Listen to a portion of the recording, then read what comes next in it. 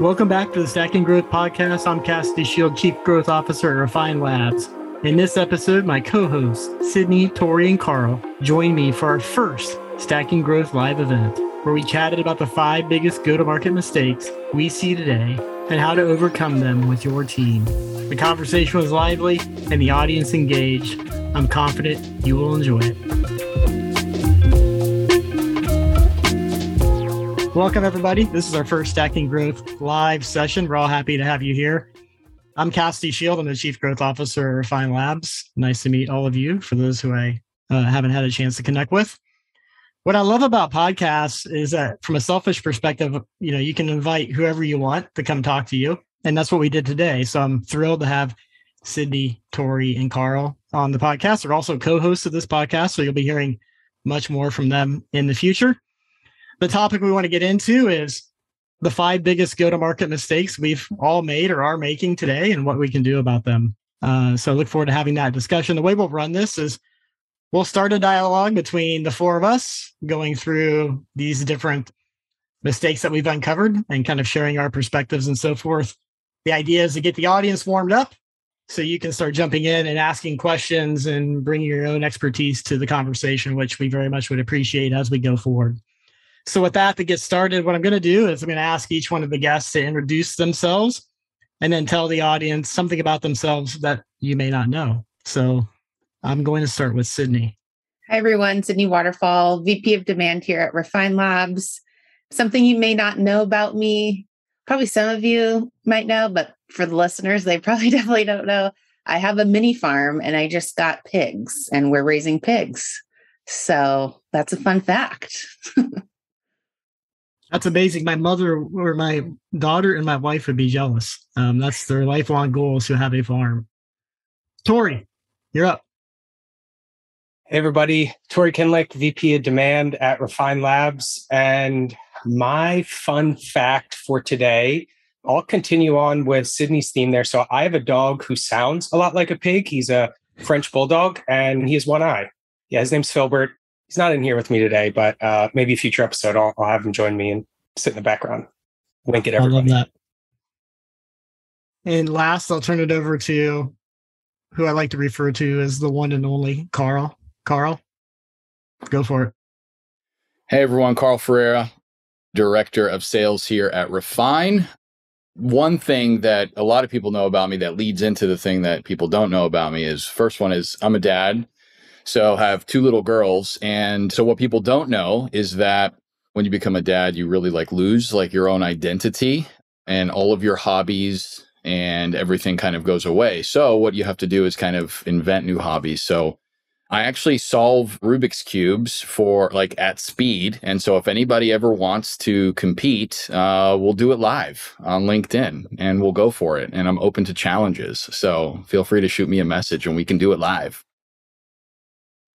I talk to Carl 5 times a day, and he has never dropped that fact in any of our conversations. That's impressive, Carl. It's embarrassing. It's impressive and embarrassing. So it's I have very mixed feelings about it. So, I only share it selectively, and I thought today was a good time. Between your soccer skills and your Rubik's Cube skills, you'd be my son's idol. So I'll have to mention this to him. I'll teach him. All right, great. For me, I guess fun fact is I have more animals in the house than I have kids. I have 3 kids and we have 5 animals all under one roof.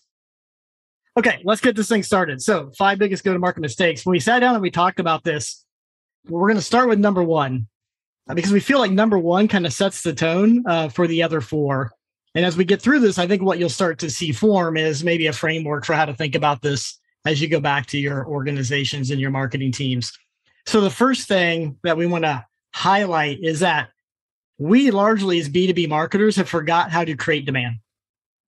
And so what we want to get through is this notion of what is creation of demand versus capture demand.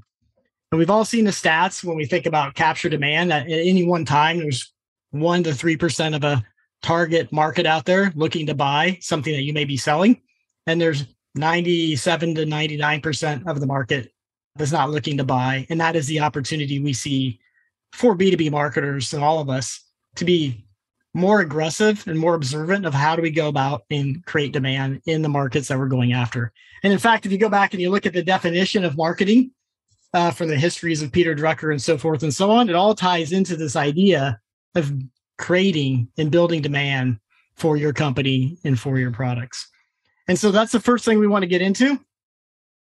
I'm going to put Tori on the spot here because what I want him to do is I want him to define what do we mean by creation of demand and capture of demand. He just did a very good podcast on this. So if you want to go in depth, you can listen to 45 minutes of Tori going through this with our team, the intricate details. But for this audience, Tori, take it away. Yeah, sure. And by the way, it's not 45 minutes of me talking, thank goodness. I've got a couple of my very intelligent colleagues that are really leading the way. I'm just there kind of guiding them along. So yeah, with demand creation, right? It's about playing the long-term game, being forward-thinking, trying to create a brand that is notable, one that is synonymous with the challenges that your clients, your audience are trying to solve, so that if you're consistent and you're putting your message, your content, your value proposition out there in front of them, when it does come time for them to enter that buying stage, they're going to know exactly how to get in touch with you and who you are.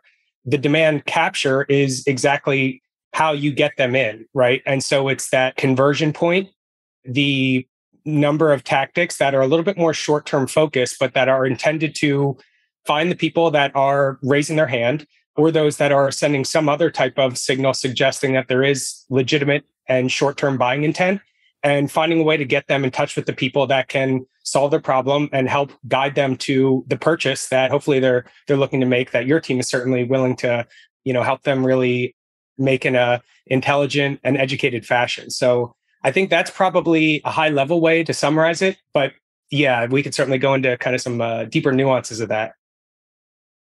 Thanks, Tori. So why then do most of us not focus on the creation of demand and most of us then focus on the capture? And maybe I'll turn this to Sydney just to kind of have her weigh in on this topic and kind of give us a perspective of creation. I think this is why we got into marketing, to create demand and do these things that are building brands and sustainable legacies for the companies we're at. But then the reality is we don't do that. And so why? I think the why is, I reflect and I look back at like my career and what I've done at marketing in other companies. And it's literally what I've been told to do, what I've been educated to do, is really focus on that conversion point and focus on getting the lead in. And I think a lot of teams have just naturally been trained to do this, not even marketing teams. Like if you think too about, this can apply to sales teams as well. But really the whole business has been focused on, at least in the last 10 years, I would say, has been really focused on capturing the demand. I mean, people say like, oh, brand awareness, right? And that's not exactly what we mean when we talk about create demand, but how technology vendors have been marketing to us, how we've been trained to do marketing, what's been ingrained in our heads has been fully around capturing the lead and then getting information and getting someone straight to a buying decision or a buying conversation. So that's something that I had to like unlearn and rethink about and think about logically of like why that's not maybe the best area to spend 90% of my time in anymore as a marketer. Maybe I need to start transitioning that to 50-50 and then maybe start moving that percentage up towards capture demand to really play the long game. So I think the main two reasons is that's kind of how it's always been. And also that's how all of the KPIs that marketing teams have been measured on are only around creating demand and what you can, capturing demand and what you can track when you are running those types of channels and those types of plays. So I always thought it was the sales team's fault. And so, Carl, as our representative of sales, isn't this what you want from marketing? Just give you the leads, just capture what's out there, people who are willing to buy right now. What's your reaction to that? Contrary to popular belief, I think we don't want that. I've spent many hours combing through earlier in my career, combing through MQLs and things like that. It's a huge time suck. And it's like there's guilt there too, because it's like, Miss Sydney got these for me, like I need to get through them, as like a part of my duty as seller. But, at the end of the day, it kind of boils down to incentives, and I'm incentivized to close deals, and marketing's incentives and measurement is maybe not always aligned to that. And that's where I think that disconnect happens, where it's like, there may be aligned to a measurement that says you're successful if you generate this many MQLs. And then sales is successful when it's like closed deals, right? It's what's in the pipeline. And so when those aren't matched up and they don't have the same goals, there's a lot of problems. There's a lot of waste. You have SDRs doing a lot of work that doesn't produce a lot of fruit. And so, yeah, that's my position on that. That's why I had chatted incentives and measurement that really kind of guides why I believe that companies over-index, not just marketing teams, but sales teams too, over-index on demand capture activities versus creation activities. What I find interesting in this discussion is that it implies there's an assumption that there's a lot of demand to capture. Yet, oftentimes, we're all in companies who want to change the world. Most of the folks here are probably in early stage companies or mid stage companies where you joined this company because you believed in the mission and how they're going to make the world a better place. And that usually manifests itself in one of two ways. There's this notion of you've decided to create a category as a company. This often happens maybe 10, 20% of the time, where you've built something that's fundamentally new that there is no demand for to capture. So by default, you need to be able to create it. The other type of company out there is one who's redefining the current segment. So it's not that you're trying to compete in a mature segment going against the incumbents. It's what you're really trying to do is carve off a piece of that segment and redefine it or reposition it. Of which case you also have to create demand for that redefinition of the segment that you're creating. So the paradox I find in small companies or emerging companies who want to change the world is there is no demand to capture first. You have to create it first. So that's a monologue on my end. What I would love to do is take that and I'll put it back to Tori and say, how do we actually do that? We know this is a problem. We're incented to capture demand. We know for most of us, there isn't a lot of demand to capture. It's really about creating the demand and then capturing it. How do we change our mindset to be able to do that? How do we have those conversations with senior leadership? Tori, putting you back on the spot. Yeah, I think the mindset change that has to start certainly with the folks at the top, that senior leadership, that's not always an easy task, is changing the minds of those folks. They really look at a lot of their portfolio, their investments from a dollars in, dollars out perspective, right? So if I invest this much money, this is exactly what I expect to see returned and know how quickly it's going to be returned. I think a lot of marketers and sellers and anyone focused on this kind of go-to-market strategy needs to really think about is, how do we go about changing their mind? How do we go about helping them understand that this is much more of a long-term game? And I think tying it back into what Carl was saying before, how do we incentivize the right behaviors? So it's about getting away from those short-term mindsets, right? Breaking free of the whole MQL hamster wheel that you've heard many of us at Refine Labs talking about for a long time now, and really trying to figure out what is our legitimate total addressable market here? What is the segment that we want to go after? But more importantly, what's the corner of the marketplace that we know that we can go today and that we can win? And trying to, maybe put some numbers behind that, right? Because that's what a lot of our leaders, our boards of directors, our investors are looking for is numbers and data. And so trying to really help them understand that, yes, while we want to sell to everyone, who can we sell into right now? How can we win right now? And trying to put a little bit of data behind that and saying, okay, this is the group we're going to go after. This is what we feel like is achievable this year. And recognizing that this is a journey and that we're going to be continuing to evolve this as time goes on. Not exactly, moving the goalposts here, but really thinking about it in terms of an evolution of not just your targets, but your total addressable market. It's a tough challenge that many of us are faced with. And I don't think that there's an easy answer there, but it starts with having those tough conversations with the leadership team and helping them understand that just driving some of these lead gen numbers and trying to look at things in terms of predictable revenue is not going to get you very far. you're going to burn out quick, and you'll probably burn through your cash even quicker.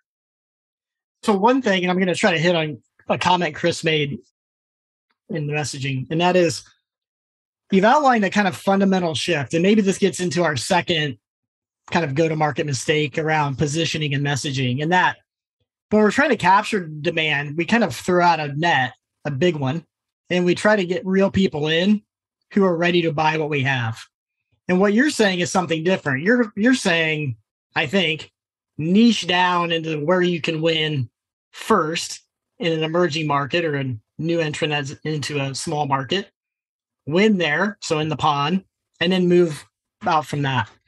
And so how do you work with clients to do that? Because that's a pretty big shift from like vanilla messaging where you sound like everybody else in the category and you throw out your ebook and your webinar and you try to get the leads and you give them to Carl and you say, Carl, work your magic. What you're trying to say is actually be differentiated in a niche segment and win there first. And frankly, from what I've seen in my experiences, like marketing isn't great at that level of positioning and messaging and differentiation.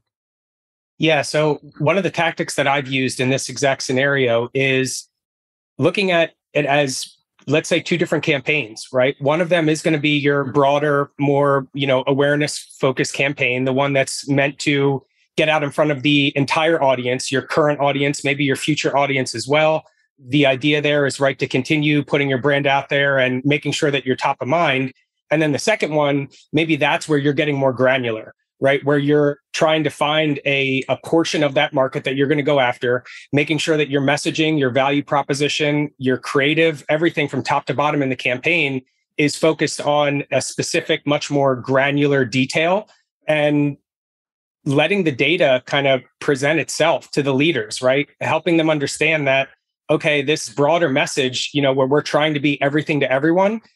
Sure, we're serving impressions to a lot of people, but we're not getting a ton of engagement.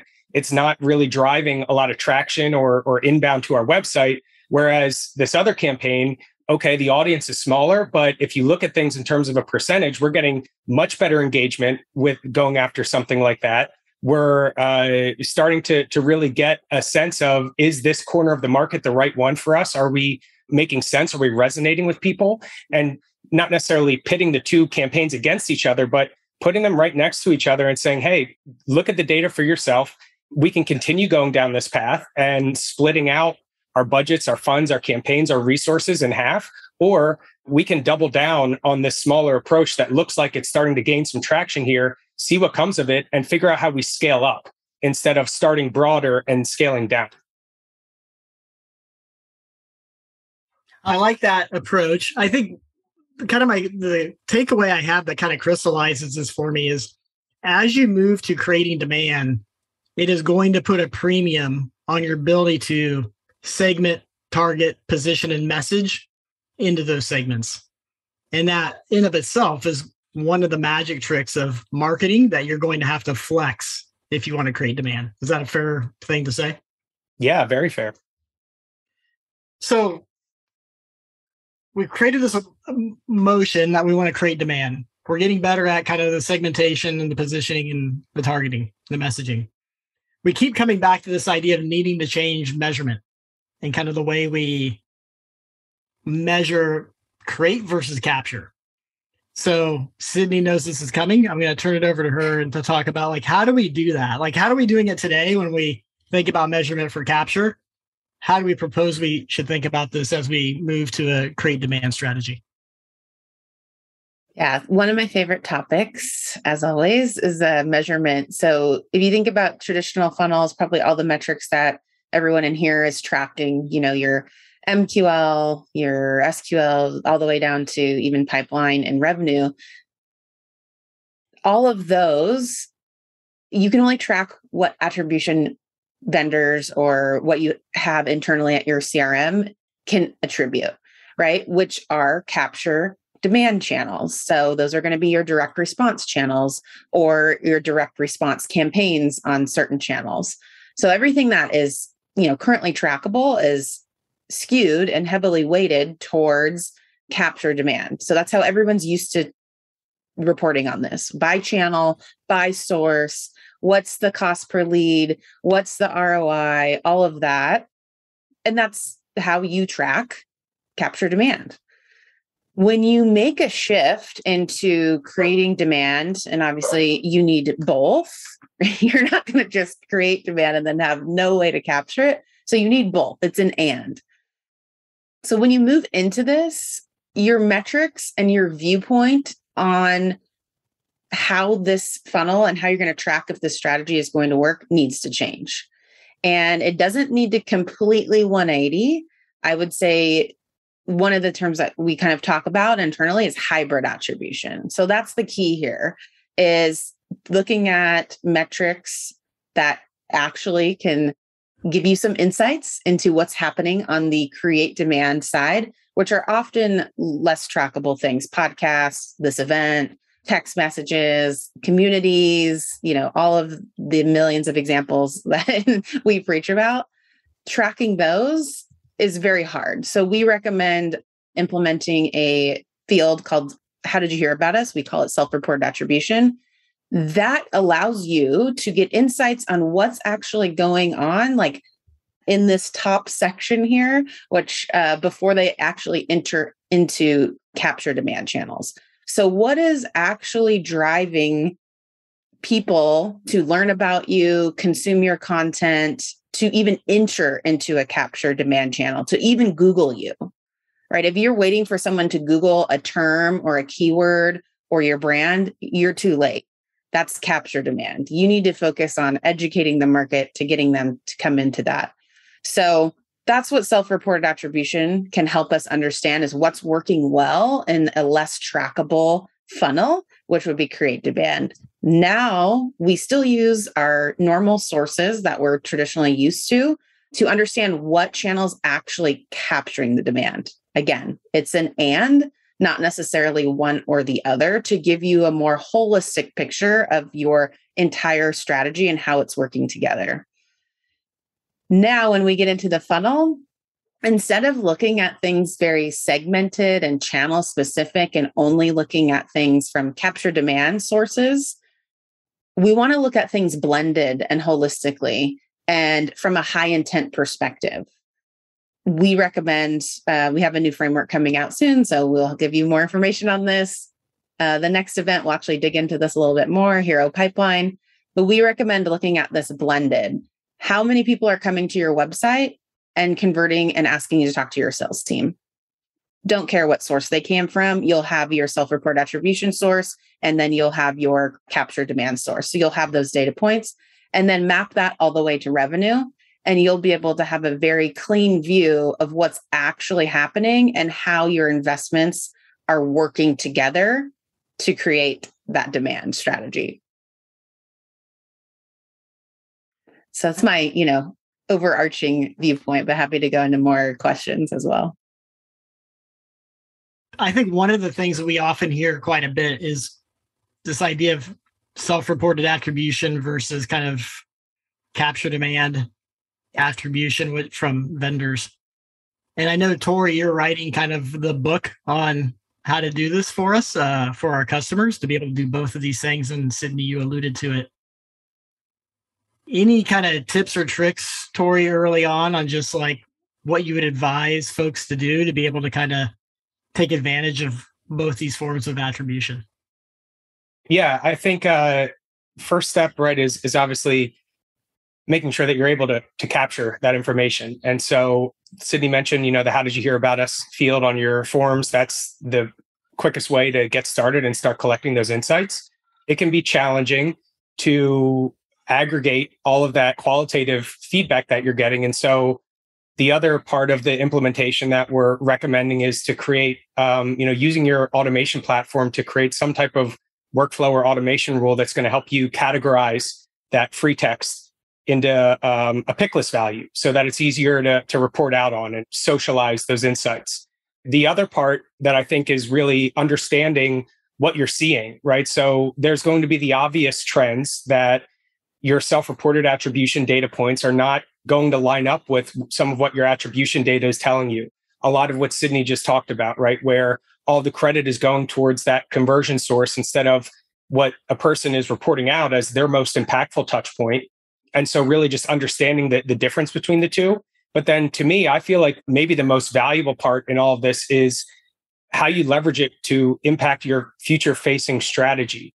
In particular, one of my favorite ways to use this self-reported attribution data is to identify if you've got some new ideas or concepts that you might want to be utilizing for your content strategy, right? So finding the sources, the channels where people are talking about you and your brand, and just spending some time in these channels. You don't have to go there to try to sell people. You don't have to go there to pitch your product. You just want to go there and spend some time and maybe start some conversations, participate in them, or just watch and take notes and see what people are talking about. Are there people, like, let's say it's a Reddit community that have a lot of clout there? Well, guess what? Maybe you just found someone that you want to invite on your podcast, or that you want to co-create some content with, because this person obviously has a little bit of pull in a community that is really impactful. So this is kind of a way that you can start to take that data and those insights and utilize it in a way that is not going to be abrasive or not going to be kind of overstepping your bounds, but instead is going to be meeting your clients, your audience where they are, helping them to create content that they care about, and doing so in a way that is really community driven. And I think that, that's what this self-reported attribution data is. Something that starts with a very simple question: how did you hear about us? Can then go lead into an entire strategy pivot for your content, for your demand gen. There's a lot of possibilities with how you can utilize some of this data. Tori, I want to hit on a question that's tactical on this topic from John. So is self-reported attribution more important than name, email, title, etc.? Maybe just give us a minute overview of like how you suggest this gets implemented in relation to other pieces of information that are collected. Yeah, I think for those of you that are using some type of enrichment software, or even if you're using HubSpot and some of the out-of-the-box enrichment there, you can probably make it work with just a few fields like first name, last name, email, and how did you hear about us? And you'll be able to append a lot of that other information. Now, that's not the same situation that everyone is facing right now. And sometimes there are some other data points that are needed for your sales team, for your follow-up exercises. But I think the question you really have to ask yourself is this a piece of information that you need to be capturing on a form, or is it something that can be uncovered during the sales process? A lot of this is kind of tied back to just maybe an overcomplicated sales follow-up process to begin with. We've got a really big team of sales reps, and we need to know exactly who to deliver this lead to and make sure that we can do it as quickly as possible. When the reality is the people that are following up on those high intent inquiries, maybe it doesn't matter a whole lot about if you have the 10 different fields that you want to collect on the form, and most of that is just going to get uncovered through conversation anyway. So I think part of it is a little bit of introspection, right? And saying, how much of this information do we really need right now? But the other part of it is really thinking about, what you want to do with it. And if it's just trying to categorize someone so that you can try to sell them in a different way, in a faster way, instead of actually having a conversation with them when they come inbound, maybe you need to look in the mirror a little bit and figure out, is this form filled with a lot of different fields and data points that are just not going to be relevant, or that could be uncovered other ways? And if that's the case, then, putting something like, how did you hear about us? You can easily replace one of the existing fields on your form, or you can just tack it on there at the end with the realization that when someone comes inbound, if your marketing is good enough, that one extra field is probably not going to deter them from coming in and wanting to do business with you. And if it did, then they probably weren't going to want to do business with you anyway. If they see, oh, well, this company's asking for 6 fields instead of 5, there's no way I want to work with them. That's just not the reality of how people are doing business. It's probably more of a reflection of how good the marketing actually is to get them in to consider if they want to speak with your team or not. Yeah, Tori, I think this is a critical point that I know we say this a lot, but it always comes up. Number of fields on a form. This may be important when you're capturing low quality leads of people who don't really want to engage with you. They just want your ebook. Form count is probably critical. But if somebody wants to do business with you, to your point, they don't care. They'll fill out 6 fields versus 5 fields. And if they don't, it's a good indicator that they're not serious. So I appreciate that example. So we've kind of hit on this notion of create demand. We've hit on the importance of segmentation, targeting, and positioning. We've hit on kind of measurement and attribution. Carl, I would love you to kind of share your insight. So you're in sales and you have demand coming at you. Some of this demand are MQLs, your classic model. Some of this is high intent, which is kind of the notion of creating demand and the framework Sydney talked about. Some of it may be coming from your outbound team who've kind of set up a meeting. What is the chatter in the sales organization in terms of like the quality of these leads in reality and like who you want to follow up with? Yeah, good question. I think a lot of it really, like what salespeople pay a lot of attention to is how that lead came in, right? I remember at HubSpot, we used to get like lists built for us all the time of things that are like, these people, Cassidy in your territory signed up for this webinar, right? And it was always like these aggressive kind of, I love HubSpot, by the way. There's my water bottle right back there. So there's kind of like these more like aggressive outbound campaigns towards these lower intent channels, I guess you could call them, or just these lower intent like campaigns that we ran. And it was always like a lot of eye rolling that happened, right? Whenever we had to be like, hey, blitz these 10 people that joined this webinar that's like how to stand up your inbound marketing strategy or whatever. And the reality is that those people were courteous. They liked HubSpot. Sometimes they wanted to talk to somebody from HubSpot because they thought we were cool. But the reality is not a lot of them kind of generated any revenue, right? And so we always wanted more time and more enablement to create demand with target accounts and specific targets that we had surfaced. Because a lot of times sellers have a lot better, I don't want to say better, but more like boots on the ground insights sometimes than marketers do as to like who in a territory is really ripe. We're looking in LinkedIn Sales Nav. We have a lot more data points, and I think marketers typically don't go into LinkedIn Sales Nav and are finding small trends where a salesperson is doing that. And they're painting a much more detailed picture of who actually might be a good fit for what reason of this service. So, again, do we love a nice high intent demo request? Of course, we're going to jump all over those. We're going to be a lot more sluggish to follow up on things that are webinars or ebook downloads, even if it's some kind of a piece of content comparing you to Marketo or whatever it is. So again, more enablement and kind of alignment to allowing us to create demand in our territories as opposed to dragging us into some of the capture activities. So one of the things I wanted to get your thoughts on when we think about trying to now, we have this kind of new approach we want to put in on marketing and we want to align it with sales. I have my own point of view on this, but is it as easy as just we're going to bring more high intent leads to sales and that's going to drive better alignment? Or is it more complicated than that? Meaning, is the alignment issue really just because there's two separate organizations who kind of look at the world differently? Marketing's throwing over a bunch of low intent, poor quality leads, expecting sales to do something with it versus just changing the mindset of being, we're going to pass you leads that are high intent. Or what's your reaction to that? Yeah, I think my reaction, it goes back to my original content earlier in this session, was that we're just gold on different things. And there's just a lot more pressure sometimes with sellers where if I don't hit a certain number, then, I probably don't have a job, right? And I know it's scary to kind of mention that when I'm surrounded by my frenemies here on this call, aka the marketers. But it's like I have to go and be very specific about how I use my time. And so when marketers want to think about, hey, I want to align with sales, yeah, we're definitely going to be we're going to be biased towards what's high intent.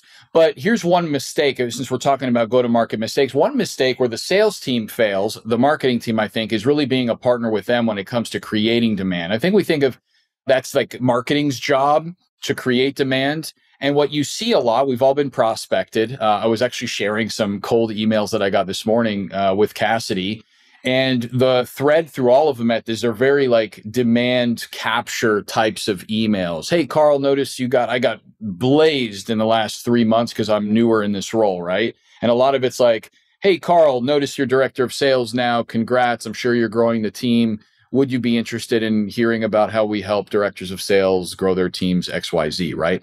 It's a very demand capture message. If you send a message like that, very low value, inviting to a meeting, if you send that to 1,000 sales leaders, there's a good chance that 5 of them are in market for that product. So that BDR will then hit their meetings quota. But what about that huge missed opportunity of learning how to craft messaging in sales that creates demand, that doesn't just capture it, right? That creates not buying intent necessarily, because I think that comes a little bit later, but what about creates an intent to explore? I love good cold emails or cold calls or texts that like get me a little bit curious, like get me to explore something like, hey, I'll just go check out their website. That was kind of interesting. Even if I don't respond to the SDR, which I do always respond for the most part, unless it's horrifying. So sales, I think, again, to circle back, a go-to-market failure that can happen is just to say demand creation falls with marketing only and sales just closes. I think you get a lot of friction between teams there. And I think sales should step up and do an enormous amount more of creating demand, because you think about one SDR, Cassidy, that has their own software that's very similar to marketing automation software, right? Outreach and SalesLoft. I mean, this is basically like HubSpot Marketing Hub, right? And so they have this super powerful software to get messaging very quickly. You think of 50 to 100 emails a day per SDR. Now you got 50 SDRs. There's such an amazing opportunity there to test demand creation messaging and get that feedback to marketing, right? Because you're going to get a much faster feedback loop in sales than you are in marketing. In marketing, you got to wait for a campaign to be over. You're looking at things like click-through rates. Sales has words from prospects responding to them, either very negatively or very positively. And so I think there's just a big miss there. And I think that's a big piece of this alignment conversation that's often not had.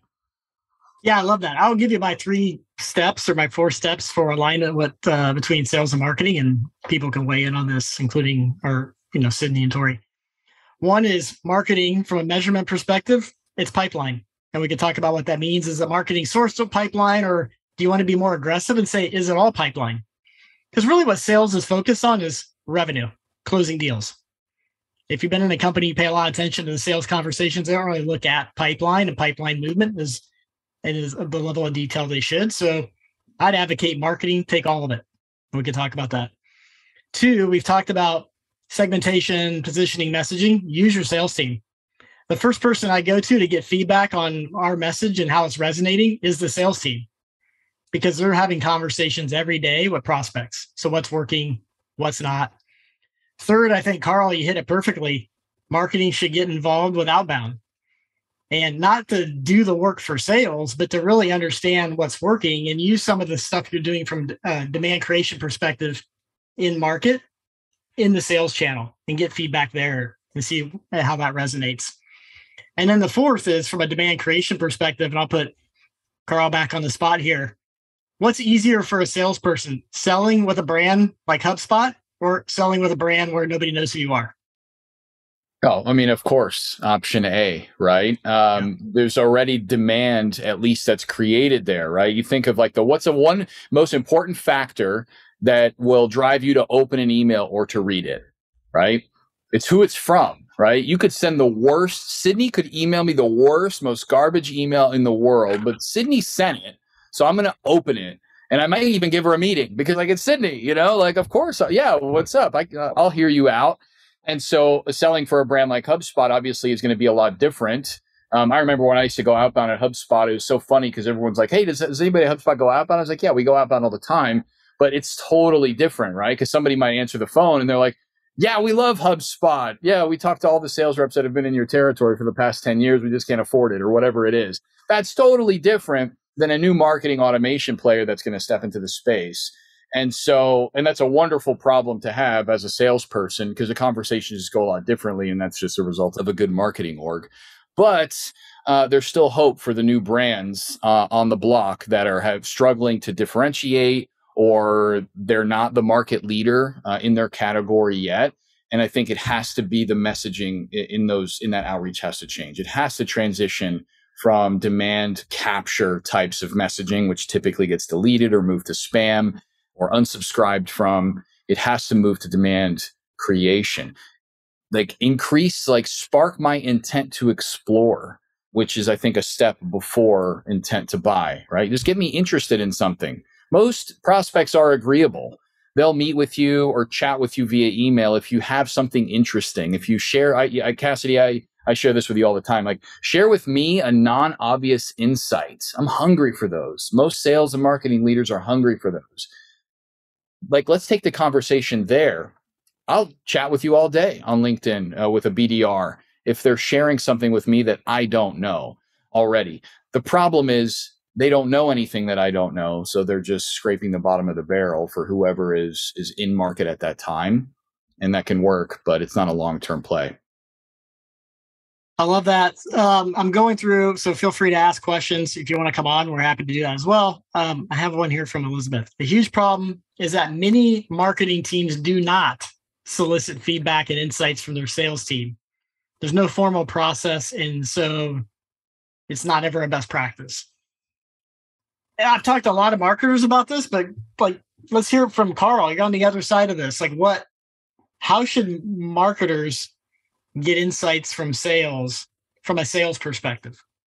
Yeah, I mean, I'd love to hear what some of the ways that are being practiced out there. I mean, I was like, if a marketer reached out to me, which is extremely rare, like in HubSpot land, and even before that, I think that's super exciting. So I don't know if there's like a fear there, or if you have, a bunch of salty salespeople on your team that don't want to talk to anybody else outside of their own organization. But I was always down for that, because that makes my life easier. If I can empower marketers with more information about what's happening in the sales process, they're going to be able to do their jobs better, which is going to make my life a lot easier. I think another thing that marketers can learn from salespeople is how they do research. Sellers are very good at research. They are listening to calls all day, right? Whether it's in their conversation intelligence software or they're in LinkedIn Sales Nav, they're very, very effective at research.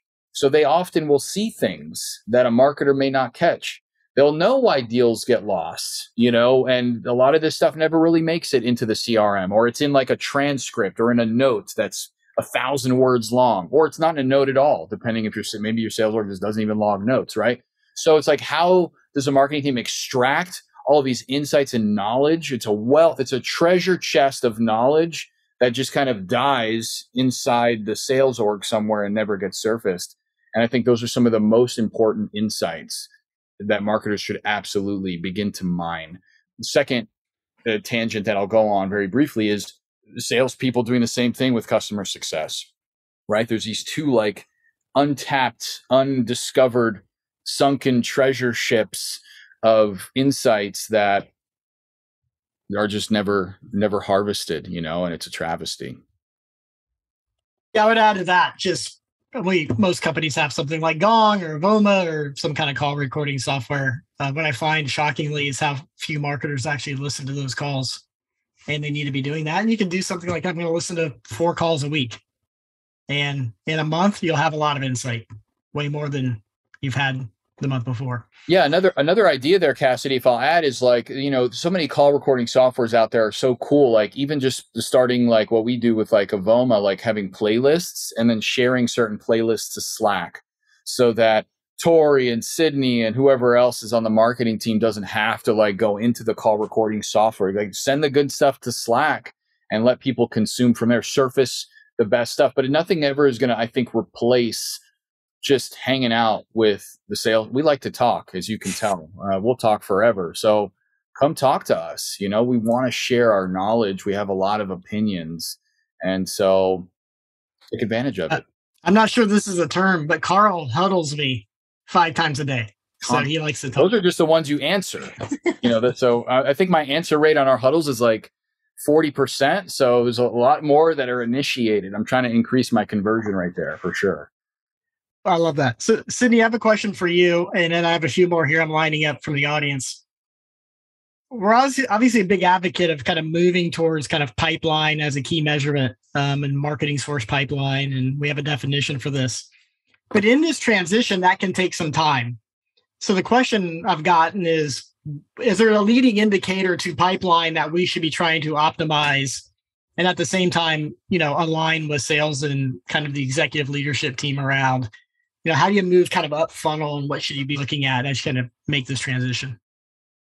Definitely. Yeah. Depending on your sales cycle, that may take X amount of days. We don't want to wait for that long. I do think the metric that is a little bit more top of funnel that you should be looking at needs to be a shared metric. It needs to have sales interest in it as well in order for the whole go-to-market leadership to agree that this is a metric that we can start seeing key indicators on, right? So for us, what we would recommend is our high intent meetings booked, what we call pipe qualified meetings. And you can, yes, also track meetings attended, but the reason we typically won't always look at just number of demos is because we're focused on quality and getting quality conversations that are going to turn into pipeline and revenue. So if you just look at number of demos, that's a pretty easy number to game a little bit as a marketer. And sometimes we see like the actual number will go down, but our conversion rate to meeting and to pipeline goes way up. And that's what we're trying to align on and solve is better at bats and better opportunities coming into the sales team to close for the high intent funnel specifically where marketing's focused on. So that's kind of that key point. If people are filling out your forms and they're not even agreeing to a meeting, it's not quality and you got something going on that we need to fix it even further up the top of the funnel. Like, could be targeting, could be a whole bunch of different things there. But I think that's the easier metric to start looking at before it hits your pipeline. What I like about that, I think there's a key piece of what you said here, and it needs to be a shared metric. And I think this is how you start creating one revenue organization is when you're finding the core metric that you're going to share between, let's call it the marketing and sales team, where marketing has responsibility for obviously bringing leads in to get to the meeting, but the sales team is identifying if these are meetings worth having. And that's a good place to align. So thanks for that, Sydney. Tori, I have a good question here from Tracy that I probably can't even wrap my head around. I bet you could. So here's the question. Would you guys think that an account sign up in product leg should have a form with least resistance or include self-attribution? So in a product-led growth motion, do you use self-attribution or self-reported attribution or not? Good question. Yeah, we were exchanging a couple messages in the chat about that. So my feeling is, short answer, yes. I think that a lot of it will depend though on, what your true focus is. Is it on generating those initial signups or is it on trying to really convert those initial signups into paying customers? Because, I think that there's really different strategies for each and maybe what type of information you collect at the forefront would have an impact on that. Having said that, I still see this information as extremely valuable because if you're tracking the how did you hear about us, that self-reported attribution all the way through, not only are you going to know where those initial signups are coming from, but when they do inevitably convert into paying customers, into moving through your product-led growth motion, you're still going to be able to follow that original source, that self-reported attribution source, all the way through to a paying customer. So it doesn't stop with the insight as far as where the lead came from. It can also be looked at as in terms of, the pipeline, the revenue that's coming from that original source as well. So I think that the answer there is yes. There is still a lot of value that can be had there for product-led growth motions as well. Tracy, is that any follow-up to that you want to add? Any debate? No, that answers the question perfectly. That's kind of the advice that I gave. And I was like, after thinking about it, I was like, dang, maybe that was bad advice. But I went into it maybe not quite as articulating it quite as good as Tori, but pretty much that same essence. So that was helpful that I steered her in the right direction. That's awesome. Very good advice. Yeah, thanks for the question. I have another here from Ryan. So this is, I've been thinking about this question. I've read it a few times. Sales and marketing often see different parts of the buying journey. So the perspectives on what the buyer cares about is often different. It's kind of a statement versus a question, but I'll turn it around as a question and maybe lob this one to Sydney. Is that true? And if it is true, how do you kind of reconcile that in kind of our marketing, sales, kind of revenue organization? I think historically that can be true. And in probably most organizations, it may be true. I think the key thing is they care about different buyer journeys, sure, But if we align to the metrics for success, that argument goes out the window. And if both teams are incentivized on the right metrics, that is going to solve that problem, I think, internally for teams. And again, it's going to allow teams to, we recommend, high intent revenue pipeline generated, because that metric has a lot of different buyer journey phases and, where are they at and what type of intent they are. That covers it all. That's all we care about is getting them to that point. How we do that and the strategies that you might deploy are going to maybe be different from like a sales and marketing perspective, but they need to be working together. Just like Carl's point earlier, like we could be using sales to help us push out some of these create demand channels and create demand events and podcasts and insights and resources to the market. That's a perfect example. Who knows what buyer journey phase that is, but is it helpful to the business to move that number? Probably. Yeah, the thing that goes through my mind that it's I've seen some good messages on this is it's not as linear as we hoped it would be. So, some people may be coming inbound with high intent after an awareness or a beginning of a consideration phase. Others may have done a lot of research, maybe even buyer committee research before they come knocking on your door. So I think what we find is, and I'm going to turn this to Carl, and you can dispute this, is that the sales team is really interacting at various stages of this buyer journey, especially from an inbound perspective. It's not always going to be, I'm very mature, I'm ready to buy, and everybody's on board now, I want to talk to sales. That's the way we would love it. He may be dealing with inbounds that are coming in that are highly interested, but are still in the consideration phase. Yeah, I think the original, I'm going to be at the spicy take here, the original comment, I would challenge it a little bit because, again, it operates like just saying, hey, sales and marketing see different parts of the customer journey. That operates under the assumption that there is this linear buying process where it's like marketing's touching it and then it gets thrown over to sales to a high intent inbound form or something like that. But in the sales community, you hear it all the time, like outbound causes inbound. And this, can cause some friction where it's like marketing gets credit for the demo request, but really I cold called them 6 months ago and talked to their CEO. And so I think it's a lot more complicated than just saying marketing sees a different part of the journey than sales. If both teams are creating demand, I think sales could absolutely be there at the very beginning of their journey. In fact, the best salespeople they're going to shape the entire buying experience. They're going to shape the criteria. The RFP that gets sent out to 4 different vendors was going to be 8 vendors, but you've got a salesperson that has, again, given that company a different lens in which to view their problems and is totally shaping that entire buying process and is going to win that deal.